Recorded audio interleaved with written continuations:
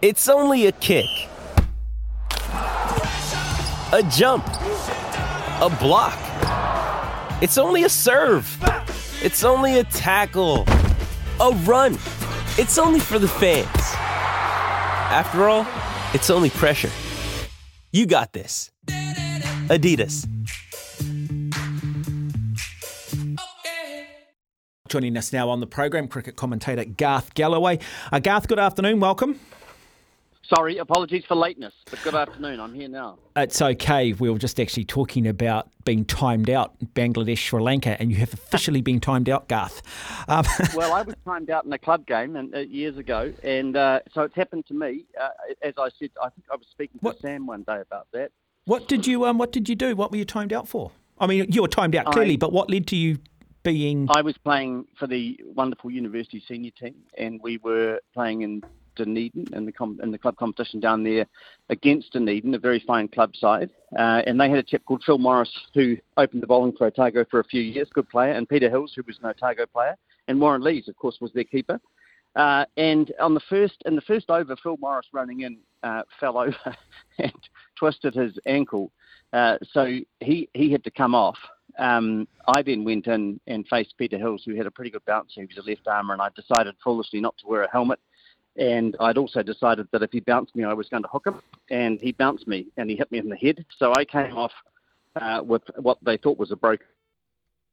And then 2 balls later, Simon Richards, New Zealand under-19, an Otago player, came in, and he'd been hit in the head by Hillsy as well. So 3 of us went to hospital at 12:30. The game started at midday.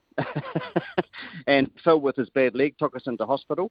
And by the time I got back, our last wicket had fallen. So I raced to put my pads on and go out and bat again.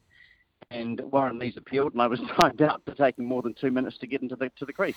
I was saying I would love to have seen the reaction from Australia if it had been the Australians who had been timed out in that game against Bangladesh, particularly with what we saw in the Ashes. And we know these sticklers. We know we're sticklers for the rule books. It would have been interesting to see how the Aussies would have reacted. I've got a sneaking feeling they wouldn't have been overly impressed, but they wouldn't have had a leg to stand on. Garth, you'd be right. Are we tomorrow going to be talking about any controversy? Is this going to be a game that's going to be won fairly? Are we going to see bad sportsmanship from either team? Are we going to have allegations of pitch doctoring or umpires being bored, or is this just going to be the best team that wins it and we're going to celebrate the individual and collective performances of the winners? Well, that's what I would prefer. Much hope will happen. You know, I mean, there was an interesting thing around that pitch being changed and things, wasn't it? And I just never know quite how much to read into these things, Mark. People get pretty excited about them and so on. I thought the New Zealand camp handled it pretty well. They've been very below the radar all the way through. They don't buy into controversy and things, and I think they played the game in a really good spirit. Look, I hope that's the way that it transpires, that we just have a great final, and I hope it's a competitive final as well. Actually, while I think about that, Mark, I was interested in Simon O'Donnell's criticism of the New Zealand team for being too nice when they went to assist Coley and so on, and I just thought, what an extraordinary criticism from yet another Australian. Yeah, you'd think they would have learnt. You would have just thought after Sandpaper Gate and a few other controversies that they would have just learnt, but it is just a part of their DNA, as I say, legally correct, but just so morally corrupt, the Australians. So who do you think is going to win tonight and why? India, just because they're too strong. But having said that, I do think Australia could win the game. Everybody, I think, really is picking India, except perhaps the Australians themselves. But a lot's got to go right for Australia, I think. The first thing they would need to do, I think, is to bat first and get runs on the board and try and put India under a bit of pressure. I just think that when you look at that Indian side, and you remember when they played Australia in the first round, India were in all sorts of trouble. Australia made 199, a really modest total. India replied that they were 2 for 3, so 3 wickets down for 2 runs, and they made it through to 201 for 4 with 9 overs to spare. So, a really confidence-boosting start to the World Cup for them, and of course an excellent contribution from Kohli, who has just been monumental. When you look at the side, and you look at this Indian team, and you look at Kohli, 711 runs at 117. Rahul, 386 at 77. You have Iyer averaging 75, Jadeja 55, Sharma and Gill in the 50s as well. It's just monumental run-scoring machines. What Australia need to do, they need to get Kohli out cheaply. That might send a little scare through that Indian camp. But then when Australia bat, Mark, you then look at this extraordinary Indian bowling lineup with Shami, Bumrah, Siraj, Kuldeep and Jadeja. They've been superb throughout the entire tournament. They've really only had to rely on 5 bowlers. And I just think they've got too much quality. And then when you look at the Australians, you're seeing Head averaging 38, Smith 37, Labuschagne 33. They haven't really seen enough from those players. And that's why I just think India probably, they have the edge. But if Smith and Labuschagne and people can turn up, you never know. I want to talk to you about the phenomenal run scoring that we're seeing now in one-day cricket. I mean, New Zealand score 403 runs or 402 runs against Pakistan and lose on the Duckworth-Lewis system. In the semi-final, India against New Zealand almost scoring 400 again. Have we got to bring this back a bit? I mean, what's the incentive to be a fast bowler? Is it all just about big hits and sixes and fours? I mean, there doesn't seem to be anything these days in the pitch to allow for the likes of the Hadleys and the Glenn McGraths to be successful. Has it gone too far? Has it gone too far the way of the batsman? Well, I think, I've been saying that for a long time, Mark, that's my feeling, and particularly around 2020 cricket, where it really is. You watch the competition in India and sides are regularly scoring 10 runs and over 200 in their totals. I mean, there have been 46 matches in this tournament, maybe now 47. There have been 25 totals of over 300, and some of those are well over 300. But the interesting thing about the fast bowling is if you look at the top 10 wicket takers in the tournament, you'll see that Shami has 23. Madhushankar, a quick bowler from Sri Lanka, has 21. In the top 10, 7 of them are fast bowlers in terms of wicket taking, which I thought is a really interesting statistic. Yeah, no, it is. It is actually a surprising statistic, to be honest, because that's certainly not the perception you have. No, it's not. But then listen to this. Then you look at the economy rates, and you get quite a different picture. So again, Bumrah, who's got 18 wickets and is fifth for the most number of wickets, he's 3.98. I mean, that is just incredible in terms of economy rates. But if you look at the top 10 bowlers with the best economy rates, 7 of them are spinners. So 7 out of 10 fast bowlers are the top wicket takers. 7 out of 10 spinners are the best economy. So is it about economy? Is it about wicket taking? It's about both, I think. I think it's about both. And that's why I think this Indian side, again, if you look at their economy rates with their bowling, they put so much pressure on the batsmen. So, again, you just know if you dry up a side a bit, then they're going to play more recklessly. And, we saw it with South Africa in the semi-final, really putting under pressure and de Kock throwing his wicket away. Listen to these though. Shami is at 5 and over. Bumrah 3.98. Jadeja 4.25. Kuldeep 4.32. Those are just extraordinarily good averages. And Siraj is the worst of them at 5.6. And then you look at the Aussies. Stark and Cummins are going at over 6 runs and over, and Zampa 5.47. So these figures don't tell a lie after 10 games in the tournament. It's 10 games for each of these sides. And so economy is certainly a part of it. One of the other things that interests me is that we haven't seen sides really taking the top off. We saw it in the semi-final when the ball moved around a bit, and I thought Hazelwood and Stark were superb. But, if you think about this Indian side and the Aussies, they're not really losing a lot of wickets early on. And, that tends to tell you that the conditions are pretty good for batting. And the wickets tend to be coming a little bit later in the innings when sides are under a bit of pressure chasing. I just want to look back and reflect a little bit on New Zealand, making the semi-finals yet again, but losing 4 games along the way. I never really felt we were going to get up and beat India, and there was a part of me that just didn't feel like it was right, having lost 4 games and then somehow making a World Cup final.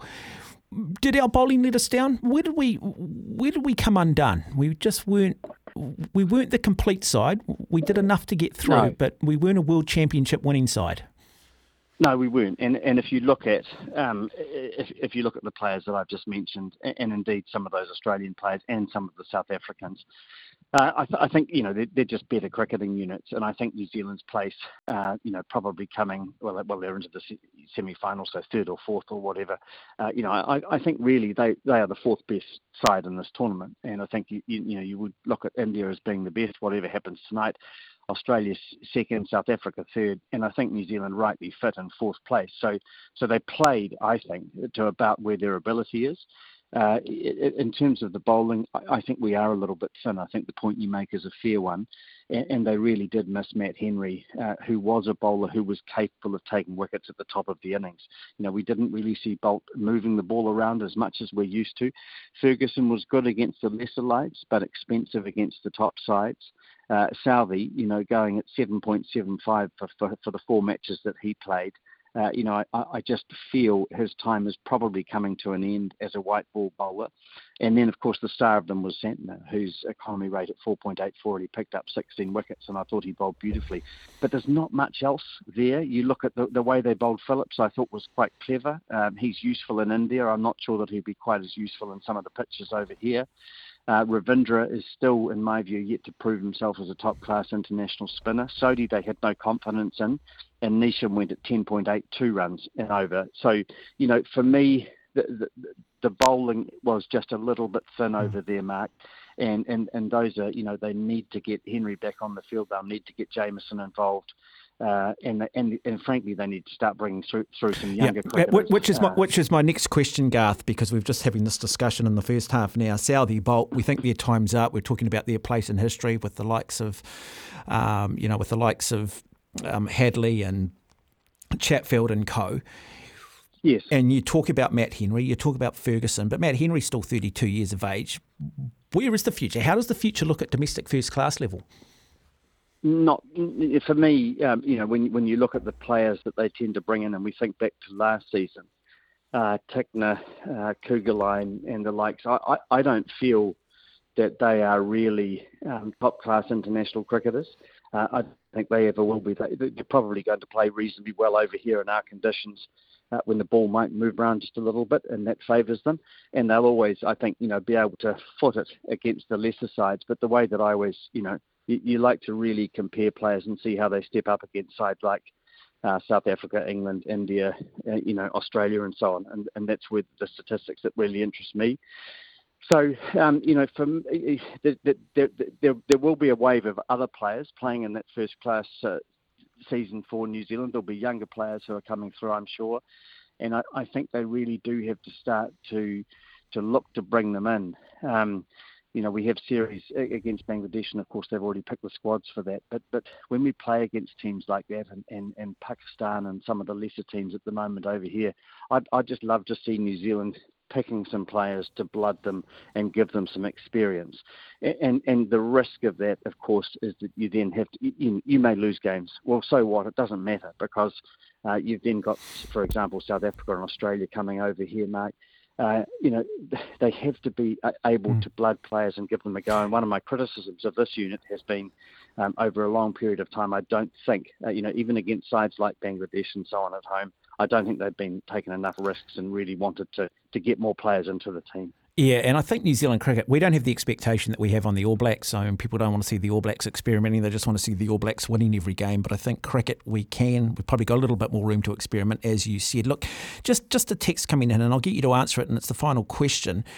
Would Brendan McCullum have got more out of this Black Caps team than Kane Williamson? And what have you made of Williamson's captaincy? Well, I think he would have. It's quite a hard question, isn't it? Because, and I'm not sure if the text is talking about him playing or coaching. No, captaining the side.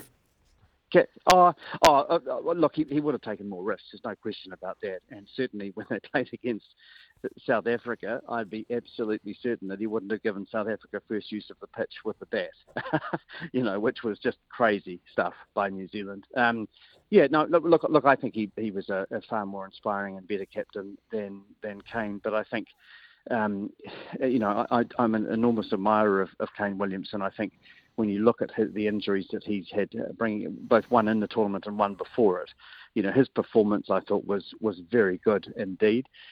They're a modest lot. I do think that he tends to, somewhere in there with Gary Stead and with Williamson, they do tend to draw the best out of players. They are performing well as a unit, and they're a happy side, and they seem to play to their ability.